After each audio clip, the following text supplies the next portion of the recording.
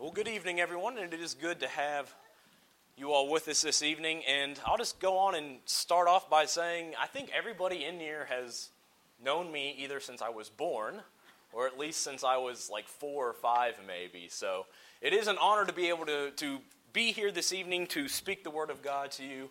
And every time I have the opportunity to be in your presence, it is nice to be here. So thank you again so much. And I know that the first night of the gospel meeting when Jim was preaching went off excellently. From what I understand, last night went well. And so I hope tonight that we can also benefit from opening up the Word of God together. Well, we live in a culture that becomes more and more detached from God with every passing day.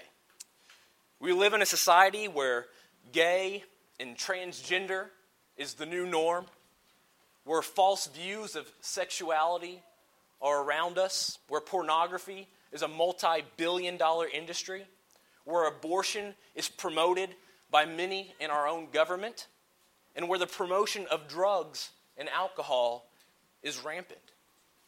But we've been commissioned as Christians to spread the good news of Jesus Christ. But how can we be effective when we live in a society that continually rejects truth? When we live in a society that glamorizes the forbidden, that depends solely on human wisdom for decisions, that systematically continues to remove God from every facet of our nation?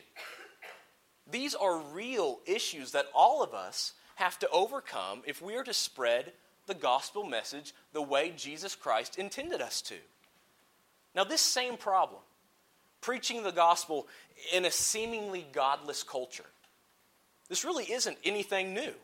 In fact, Paul faced the same types of cultures, the same types of people in his day. In fact, Paul was actually face to face with the same people who crucified Christ. He was among those who persecuted Christians. He himself was persecuted. He traveled among people who rejected the one true God, who pursued the worship of idols. All in all, Paul lived during a time that were full of men and women who rejected Christ. But that did not stop Paul from preaching the gospel, did it? Now, a great example of this can be seen in Acts chapter 17. And I invite you to open up your Bibles there right now to Acts chapter 17. And there we're going to be examining verses 16 through 34, where Paul is preaching to the Athenians. And I want us to take a look at how Paul dealt with this type of godless culture, what he did to teach the gospel to them despite their godliness. Because there's a lot that we can learn from him that we can apply in our day-to-day lives as we go out and proclaim the gospel message to others. Well, let's go on and begin there in verse 16 of Acts chapter 17. Verse 16 of Acts 17, it says, "Now while Paul was waiting for them at Athens, his spirit was provoked within him as he saw that the city was full of idols." Now Paul was in Athens, if you remember, because he was forced to leave Thessalonica. He was forced to leave Berea because what was he doing there? He was preaching the gospel. The Jews got angry at him and they forced him out. And so now he finds himself in Athens waiting for Timothy and Silas. And what does he do? He goes into the synagogues and preaches. But before we get there, let's think about Athens. What do you remember about Athens? Well, Athens was the heart of Greek culture, of Greek intellect. It was known for its art, for its architecture, for its intellectual status. Some of the most well-known philosophers like Plato, Socrates, Aristotle resided there. Athens was also well-known for its countless number of pagan temples, temples where they would go and worship and offer sacrifices to false gods. They were known for their numerous man-made idols of gold and silver and stone that could be seen throughout the cities. Statues that were made to honor Zeus and Hermes, Aphrodite. The pagan writer Petronius once said this about Athens. He said, "It's easier to find a god in Athens than a man."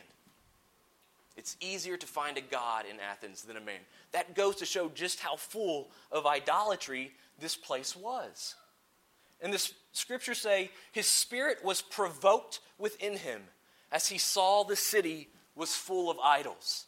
And so his conscience was troubled because the city was devoted to this. There was a lack of the one true God. And what does Paul say about idols? What does he say? In 1 Corinthians chapter 10, verses 19 and 20, he actually touches on this a little bit. In verse 19 of 1 Corinthians 10, he says, "What do I imply then? That food offered to idols is anything? Or that an idol is anything? No, I imply that what pagans sacrifice, they offer to demons and not to God. I do not want you to be participants with demons." So what Paul is seeing here is demonic in his eyes. This is not from God. This is not what God wanted. And this idolatry bothered Paul so much that it propelled him to preach about the one true God. And so in verse 17, it says, "So he reasoned in the synagogues with the Jews and the devout persons, and in the marketplace every day with those who happened to be there." And so the first thing Paul does is something that he's well accustomed to doing. And that's going in and preaching in the synagogues, reasoning with the Jews and the devout persons. Now, devout persons there, most likely in this case, means God-fearing Gentiles. And so that would be someone like Cornelius, as you would see in Acts chapter 10. And so Paul goes into these synagogues and he preaches Jesus Christ. These are people who feared the true God, but they didn't have an understanding of the gospel. They needed to be taught Jesus Christ. So Paul went there first. But understand that these people in Athens were a minority. But it says he also did what? It says that he went out into the marketplace and spoke to whoever happened to be there. Now this broadened the audience for Paul, didn't it? This broadened the audience to people who had no idea who God was. People whose lives have been spent worshiping pagan gods, making sacrifices to pagan gods, worshiping in these false temples, these polytheistic rituals and ideas. And it says that he reasoned with them. Now, what does reason mean? Well, the best explanation that I could come across was that reasoning with somebody is patient persuasion. It's not forcing the message onto somebody, cramming it down their throat. Instead, it's lovingly explaining and showing them why it's true. In fact, we see Paul do this earlier in chapter 17 in verses 2 and 3 when he's teaching at Thessalonica. In verse 2 of chapter 17 it says, "And Paul went in, as was his custom, and on 3 Sabbath days he reasoned with them from the Scriptures, explaining and proving that it was necessary for the Christ to suffer and to rise from the dead, saying, 'This Jesus, whom I proclaim to you, is the Christ.'" And so Paul made an effort not to just talk about the gospel, not to just talk about Jesus, but to explain, to patiently prove and explain and back up what he has to say, to reason with them. And so that's something that we need to keep in mind as we go out and talk to others, is that we need to have that patient persuasion, that reasoning attitude like Paul did. Well, in the marketplace, Paul came across some Epicureans and Stoics. Now, these are the two main groups that Paul is going to be preaching to later in the chapter. So what I want to do is just spend a couple minutes briefly explaining who these people are so we understand who exactly Paul is talking to. Now, in verse 18, it says, "Some Epicurean and Stoic philosophers also conversed with him." Now, Epicureanism and Stoicism were two of the main philosophies in Athens at this period of time. They were philosophies that sought to relate to the common man, unlike the philosophies of Aristotle or Plato that came before. Now, Epicureans, one of their main goals was to eliminate unnecessary fears, such as death and punishment from the gods, so that they could live pleasurable and tranquil lives. They said, if we can get rid of these fears, the fear of death, the fear of punishment by gods, then we can live, try to obtain peaceful and tranquil lives. They were very tangible and materialistic in their views of the universe and little focus on the spiritual realm. In fact, they believed that the soul was made up of matter. And so when the body died, so too did the soul. And so in other words, the Epicureans didn't really believe in immortality. They didn't really believe in a life after death. Now the Stoics, on the other hand, they were more spiritual because they were pantheists. They believed that the soul was immortal. They believed in the afterlife. Now, pantheism, I was having a hard time putting it into words, but I found a really concise explanation that I think would benefit us in understanding who these Stoics were. Pantheism is the view that God, and for these people that would be most likely Zeus, okay? So it's the view that God is everything and everyone, and that everyone and everything is God. Pantheism is similar to polytheism, the belief in many gods, but goes beyond polytheism to teach that everything is God. A tree is God. A rock is God. An animal is God. The sky is God. The sun is God. You are God, etc. And so the idea isn't that God created everything and that we can see God's presence in everything. It's that everything is God. So it's a very unique view of God and his relationship to the universe. And because everything is interconnected like that, the Stoics believe that when things happen in this life, there's nothing you can do. It's the natural cause. And you just need to be okay with that. And they wanted to promote that. It says, if you can be okay with it, then that will bring you peace. So both philosophies strive to bring peace, but in two different ways. And a famous Stoic explains that by saying, don't demand that things happen as you wish, but wish that they happen as they do happen, and you will go on well. And so that is their goal, to bring peace and fulfillment in that way. So one was a physical philosophy, one was a spiritual philosophy, but they both missed the mark. And so these were popular ideas, the popular teachings that the Athenians were familiar with during Paul's time there. And so while these philosophers were talking to Paul, some said, what does this babbler wish to say?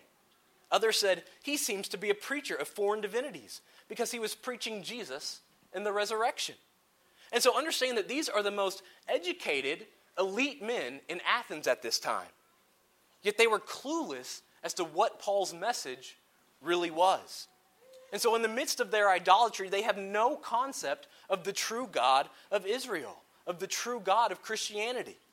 And this just goes to prove that education and intellectual status does not equate to truth. It does not matter how smart you are, how much you think you know. That does not mean you know truth. And that is seen in these philosophers. And they called him a babbler.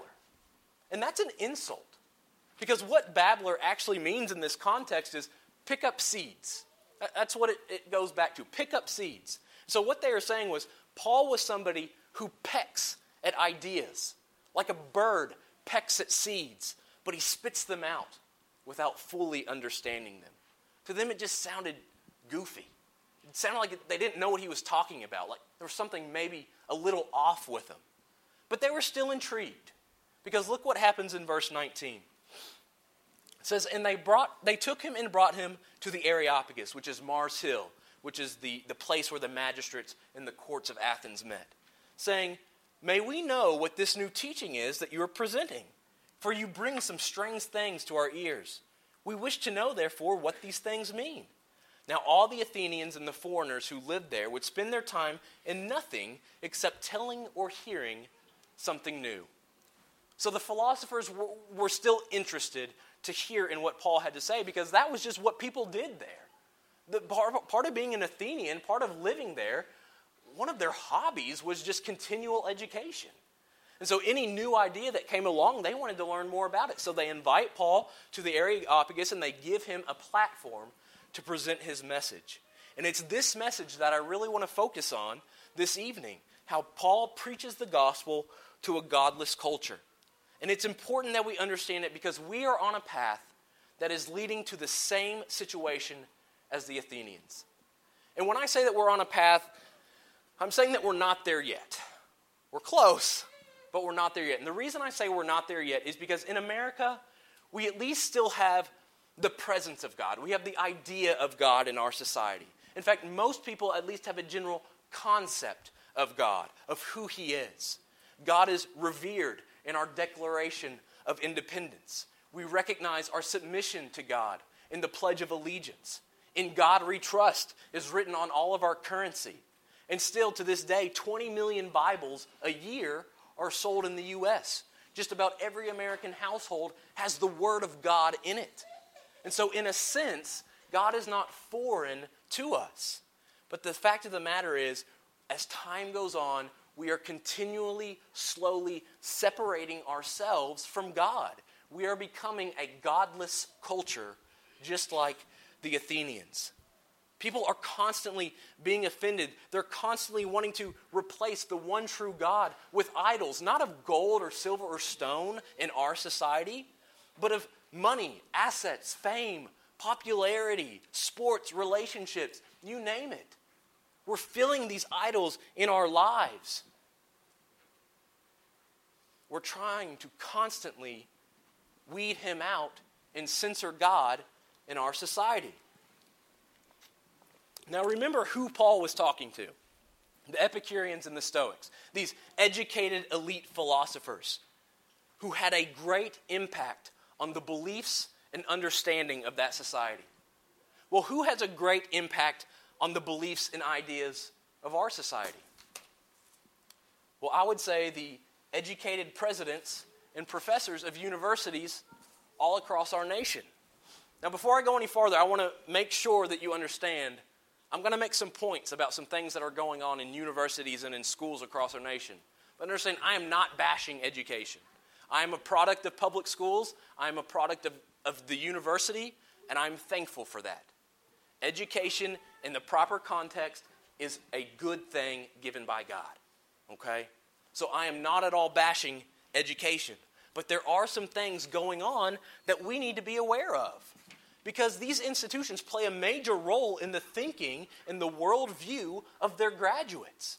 And we need to be on guard against unbiblical, anti-God teaching that may occur there. There's an ongoing effort to censor God in the classroom. For example, intelligent design is the teaching that claims the universe was created intelligently, with form and with purpose. And for Christians, we would have that intelligent designer. That intelligent designer would be God. That's how Christians would understand it. Well, Ball State University has recently announced that intelligent design will no longer even be discussed as an option in any of their science classes. The president of Ball State University said, to allow intelligent design to be presented to science students as a valid scientific theory would violate the academic integrity of the course, as it would fail to accurately represent the consensus of science scholars. So in other words, even teaching the possibility that there is an intelligent designer is off the table because the scientific community doesn't agree. They don't say that that's right. So it's off the table. It's not allowed in the classroom. And understand that this is not just an isolated incident. I vividly recall at least 2 professors in my university experience that would mock Christianity, that would mock intelligent design openly. It's something that is allowed almost, and to a point that it's nearly accepted. It's common, and it's having an effect on college graduates. Listen to this. The number of college graduates who profess Christianity, and I understand that there may be a misdefinition of what that Christianity may be, but the number of college graduates who profess Christianity has dropped from 73% to 64% since 2007. Over 8 years, the number of college graduates who profess Christianity has dropped from 73% to 64%. And it's not just occurring in universities, but even elementary, middle, and high schools are continuing to strip away God. And this trend for censorship really picked up steam in the 60s when prayer was officially banned from public school. But let me give you some recent examples. An 18-year-old named Michael Hamby found himself in legal trouble when he referenced Jesus Christ in his graduation speech. In fact, he thanked Jesus, he thanked God for giving him his abilities, for giving him the opportunity to learn. Well, he was accused of civil disobedience. And attorneys for the school said that he was supposed to be a representative example of the success of the school's own educational mission. In other words, he's supposed to give the praise and the glory to the school, not to God. Not to God. Here's another example. At a Memphis elementary school, a class was given an assignment to create a diagram and to describe their idol. Well, a 10-year-old girl turned in her colorful diagram and it said, "God is my idol. I will never hate him. He will always be the number one person I look up to." The girl turned in her assignment and she was told by her teacher that she's not allowed to write about God. And she needs to go home and redo it so she can get credit for her assignment. These things are happening, they're going on, and we need to be aware of it. We need to be on guard against it. And it's not just the name of God that's being removed, but even the concepts and the principles of Christianity are being suppressed. Teachers and staff across the nation are not permitted to promote religion at all in the classroom. And it's not illegal to teach intelligent design or creationism as long as you don't put a religious context on it, but it's highly, highly looked down upon. And the number of schools that actually do teach it pale in comparison that teach solely Darwinism or evolution. Atheist organizations, such as the American Humanist Association, are acknowledging high school students who help promote secularism, the secular movement in the classroom. An atheist group recently sent a letter to a Florida high school demanding that the phrase, "God bless America, keep us safe," stop being said at the end of the morning announcements. The principal of that school received that letter. The same day, he wrote back and said, "We'll stop immediately." The removal of God from our society isn't just affecting education, though, is it? It's affecting the American household. Americans who claim to be Christians, has dropped from 78.4% to 70.6% in 8 years. In 8 years. 78.4 to 70.6%. The Pew Research Center says that nearly 1 out of every 4 Americans are religiously unaffiliated. That means they consider themselves atheist, agnostic, or nothing in particular. Almost 1 in 4 Americans. While the name of God continues to disappear in the home, look at what it's doing to the family. 35% of kids in America are being raised in a single-parent home. The majority of that 35% live without a father. That number has doubled since 1960. And research has proven that children who grow up without a father in their lives are more prone to get in trouble socially with the law. They're more prone to have trouble learning. There's so many things that happen to a child when there's not a father in their lives, when they're not living in a biblical home. Only 46% of children live in a home with both parents who are in their first marriage. Less than 50% of kids live in what we would consider a traditional family. Listen to this. 41% of children are born outside of marriage. 41% of children are born outside of marriage. That was 5% in 1960. The trend has got to stop. The removal of God from our lives is just putting us on the fast track to sheer godlessness. Putting us on the fast track to being like the Athenian culture. The more we remove God, the more our society continues to crumble. So how do we combat the issue? How do we preach the gospel to a society that is abandoning God and forgetting who He is? Well, let's see how Paul does it. Let's see how Paul addresses this godless culture as he preaches on Mars Hill. In verse 22 of our text, let's go on and read his entire address. It says, "So Paul, standing in the midst of the Areopagus, said, 'Men of Athens, I perceive that in every way you are very religious. For as I passed along and observed the objects of your worship, I found also an altar with this inscription, To the unknown God. What therefore you worship as unknown, this I proclaim to you. The God who made the world and everything in it, being Lord of heaven and earth, does not live in temples made by man, nor is he served by human hands, as though he needed anything, since he himself gives to all mankind life and breath and everything. And he made from one man every nation of mankind to live on all the face of the earth, having determined allotted periods and the boundaries of their dwelling place, that they should seek God and perhaps feel their way toward him and find him. Yet he is actually not far from each one of us. For in him we live and move and have our being, as even some of your own poets have said, for we are indeed his offspring. Being then God's offspring, we ought not to think that the divine being is like gold or silver or stone, an image formed by the art and imagination of man.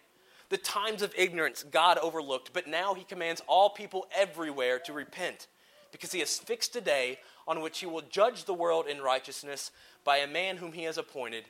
And of this he has given assurance to all by raising him from the dead. Now when they heard of the resurrection of the dead, some mocked, but others said, we will hear you again about this. So Paul went out from their midst.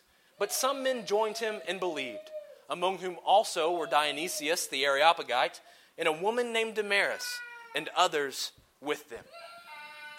So that's Paul's address to an arrogant, puffed up, godless audience who think they know everything there is to know about life in the spiritual realm.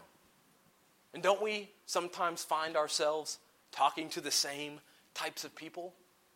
And this can be a challenge. But in Paul's address, he shows us three important elements that we can use and we must use when presenting the gospel to the godless. And the first thing that he does is he tells them that God is, that there is a God. He tells them who God is, and he tells them what God says. And let's talk about that first point. Tell them that God is. He does this in verses 22 and 23 of our text. It says, so Paul, standing in the midst of the Areopagus, said, Men of Athens, I perceive that in every way you are very religious. For as I passed along and observed the objects of your worship, I found also an altar with this inscription, To the unknown God. What therefore you worship as unknown, this I proclaim to you. Now understand that when he calls them religious, that is not a compliment. He's simply pointing out the fact that he's able to observe from their idols that they have an interest in the spiritual realm, that they themselves have a desire to worship. And so a statement like this really points out the fact that all of us have an innate desire to worship. All of us are innately religious. We all strive to worship something, whether it's God or whether it's someone or something else. All humans dedicate their lives to something. Whether it's jobs, family, hobbies, money, ourselves, laziness, we all strive to fill a void with something in our lives. You know, it's oftentimes been said that UK basketball is like a religion. Now, why is that? Because the people who follow UK basketball are dedicated to it. They're dedicated and devoted to the mission of the program. They're emotionally invested in it. To some people, it acts as a religion. And so all of us, in a sense, are innately religious. We naturally desire to worship something, and the Athenians here are no different.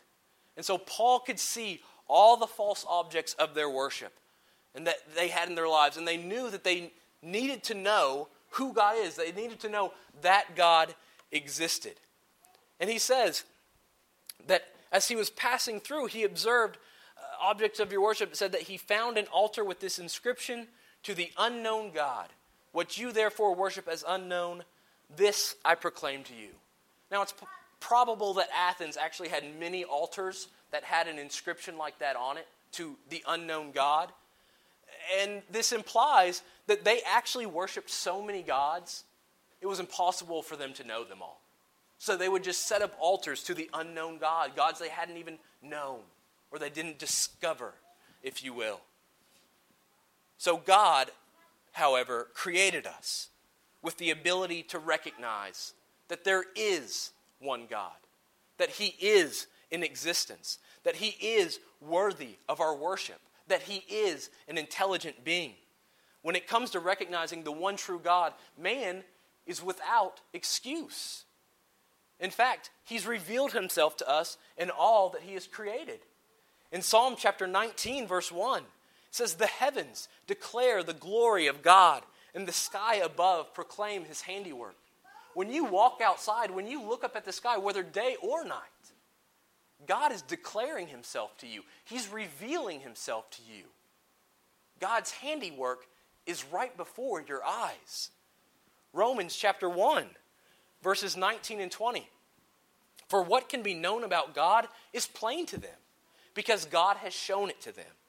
For His invisible attributes, namely His eternal power and divine nature, have been clearly perceived ever since the creation of the world, in the things that have been made, so they are without excuse." Everything that has been created proclaims God's power, proclaims God's wisdom. It's for us to see. It's for us to recognize. Man is without excuse when it comes to recognizing an intelligent designer, a God. We are without excuse because God has revealed Himself in absolutely everything that He has created. Think about the most breathtaking scene you've ever witnessed. Maybe it's the ocean, or maybe you've been to the Grand Canyon, or maybe Yellowstone National Park, or you've seen a beautiful sunrise or sunset. When you see that, you are seeing God's creation. You are seeing God's power and God's wisdom. These are just ways God uses to communicate with us. We are created with the ability to understand that. And if a person is completely honest with themselves and has a pure heart, they can come to no other conclusion than that He is there. He is there. But because of sin, so many people choose to suppress that truth, and they worship anything and everything other than God. And this was true for the Athenians, and it's true for countless numbers of people today. And so what Paul is saying in verses 22 and 23 is, there is one God, and I'm going to tell you the truth about Him. And we need to be willing and ready to do the same thing. Well, the second thing Paul does is he tells them who God is. He tells them that, he tells them that God is the creator. He tells them that the Athenians were supposed to be, understand, the most intellectual, enlightened people on the planet at that time. The fact that Paul was having to explain the basics of Christianity to them proved that man's wisdom is truly fallible and flawed. 1 Corinthians chapter 1, verse 25 says, "For the foolishness of God is wiser than men, and the weakness of God is stronger than men." And the idea here isn't that God is foolish or that God is weak, but it's saying even if He were, you still would pale in comparison to Him. Human beings pale in comparison to the Almighty God. But our society does not understand that, do they? Because man is always trying to use his wisdom to solve problems, whether economic, social, political, personal. The fact that our culture thinks it's too intelligent to believe in a God proves that they really have no idea who God is, who He is at all. And so how do we explain who God is? How do we explain them to a godless culture? Well, the first thing Paul does is he explains that God is the creator. In verse 24 at the beginning, it says, God made the world and everything in it. He's the creator. We will confront people who tell us that everything in creation evolved over billions of years with no rhyme and no reason. But we have to make it clear that no, there is another option. the only option. The only explanation is that creation came from God. It's where life originated. So that's the first thing Paul points out in explaining who God is. The second thing Paul points out is that God is the ruler. The second part of verse 24. He says, He is Lord of heaven and earth and does not live in temples made by man. As the Creator, God has the right to rule over His handiwork. He's not confined or bound to any structure that man may make. He can't be compartmentalized. Nothing can house God because God holds everything in the palm of His hand, and He has the right to rule and have dominion over it.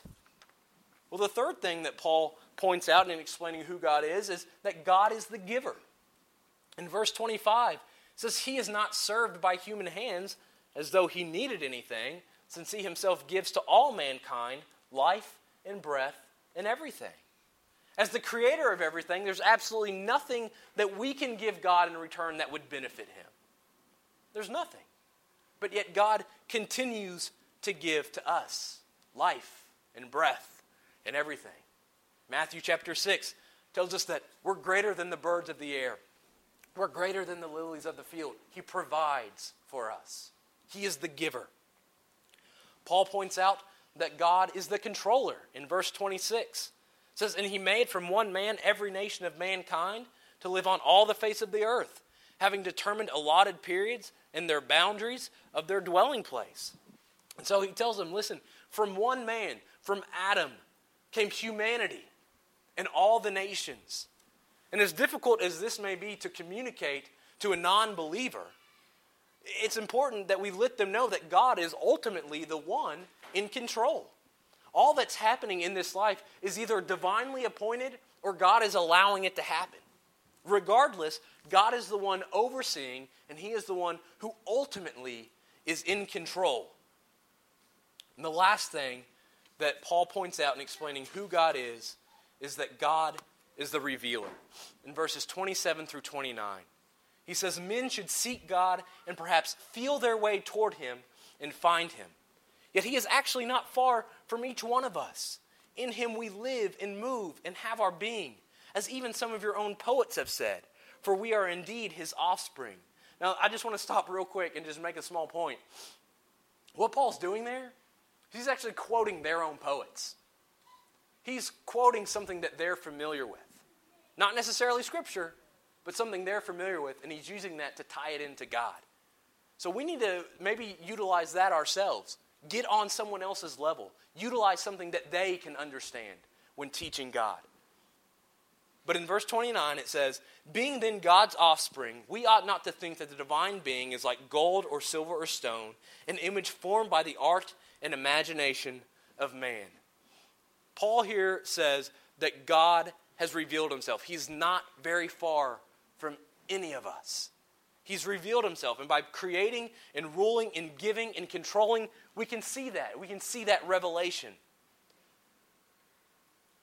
And in Romans chapter 1, verse 20, it says, For His, as we read earlier, His invisible attributes, namely His eternal power and divine nature, have been clearly perceived ever since the creation of the world in the things that have been made, so they are without excuse. God is the revealer. He has revealed Himself to us.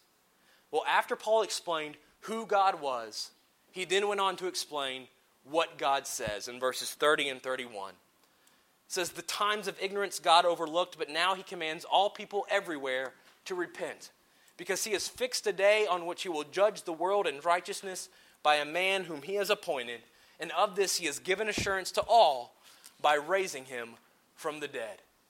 And so Paul tells them what God says by telling them that, listen, God has been patient, but there will come a day when God will judge the earth. And because of this, Paul's telling them that, listen, you have got to repent. You've got to turn away from these false gods. You've got to turn away from this polytheistic mindset. You've got to turn to the one true God who can bring about salvation. And he says, and of this He has given assurance to all by raising Him from the dead. And that Him there is Jesus Christ. Paul is preaching Jesus Christ to these people. And this assurance that he speaks about, it could mean, one, that because Jesus was raised from the dead, we can be assured that God will return. Or it could also mean that everyone has an assurance of hope if they believe and respond to the gospel message. Whatever view of the assurance there you want to take, it's a right view. It's a good view. Regardless, Paul says, listen, you've got to repent. You all need to repent. And so up to this point, Paul has addressed a culture that is so steeped in idolatry, but yet he has successfully laid the foundation of the gospel message. He's told them that there is one true God, that he exists. He's told them that God is the author, the creator, the sustainer of life, that he commands all men to repent because there will be a day in which the earth is judged through his Son, Jesus Christ, who was raised from the dead. That is the essential foundation of Christianity, and Paul laid it right before this godless society.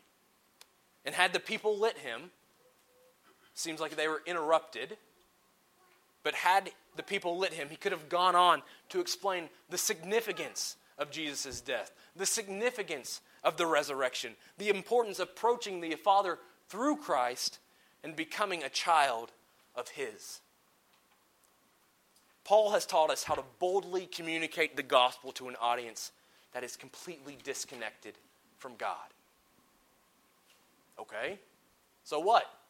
He talked to this audience. Well, what was their reaction? What did they say about their godless culture? They probably didn't care, right? Well, what was their response? Look at verse 32. Now, when they heard of the resurrection of the dead, some mocked. So there seemed to be some interruption. The sermon stopped, and some just flat out mocked him. But others said, we will hear you again about this. So Paul went out from their midst. But some men joined him and believed, among whom also were Dionysius the Areopagite and a woman named Damaris, and others with them. So there were three responses to Paul's message to these people. There were those who flat out completely rejected him. They said, listen, this is crazy. I don't like what you have to say. I don't want any part of it. That's part of preaching the gospel. That's the sad truth, that there will be people who are not receptive at all, that will mock and walk away. That's something we have to deal with. That's something Paul had to deal with. It will not ever change. But there were also those who wanted to hear more. The door had been cracked open a little bit. They were interested. They wanted to hear a little bit more about this Jesus. Who is this God?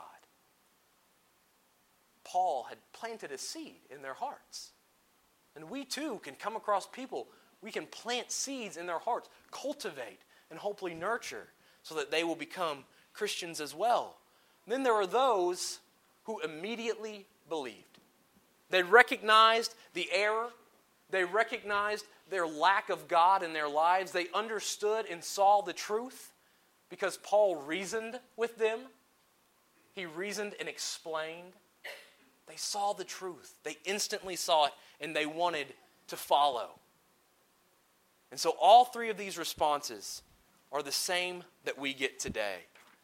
Now understand that we have been commissioned to spread the gospel to all men. But sometimes we let this godless culture that we live in intimidate us.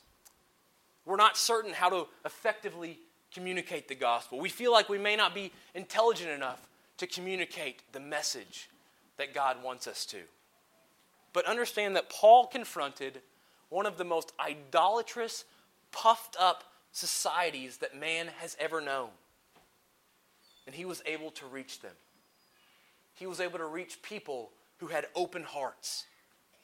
And he did this by simply reasoning and pointing out the existence of God, who God is, and what God's message is to mankind. And so this message is as applicable today as it was in the days of Paul. And for as long as life continues, Christians everywhere will be surrounded by cultures that try to push away God, that detach themselves from God. And it's our responsibility to be ready and willing to preach these people the good news of Jesus Christ. Well, it is my prayer that we will all stand strong, that we'll all be bold in the midst of the idolatry, in the midst of the sin that surround us, and that we will confidently communicate the Word of God using the same tactics that Paul did. Well, if you're here this evening and you are not a Christian, there is a God. He exists. He is the creator. He is the sustainer of the world. This God sent His Son, Jesus Christ, to this earth to live among man, to teach man. And this Jesus Christ took on the burden of sin as He was hung on the cross as a sacrifice for you and me. He was buried, and He arose on the third day. He was resurrected and ascended into heaven, where He will return to judge the earth. That is the message. That is the gospel message. We can preach it. If you're not a Christian and you've heard this message for the first time, now is a wonderful opportunity to become a Christian, to become a follower of His, to be baptized into the body of Christ. Or maybe you are a Christian, and maybe you have veered off the path some. Maybe you're not as strong in your faith as you once were. Let us pray for you this evening. Let us help you as brothers and sisters in Christ to lift you up. If there's anything that we can do for you tonight, please come forward as together we stand and as we sing.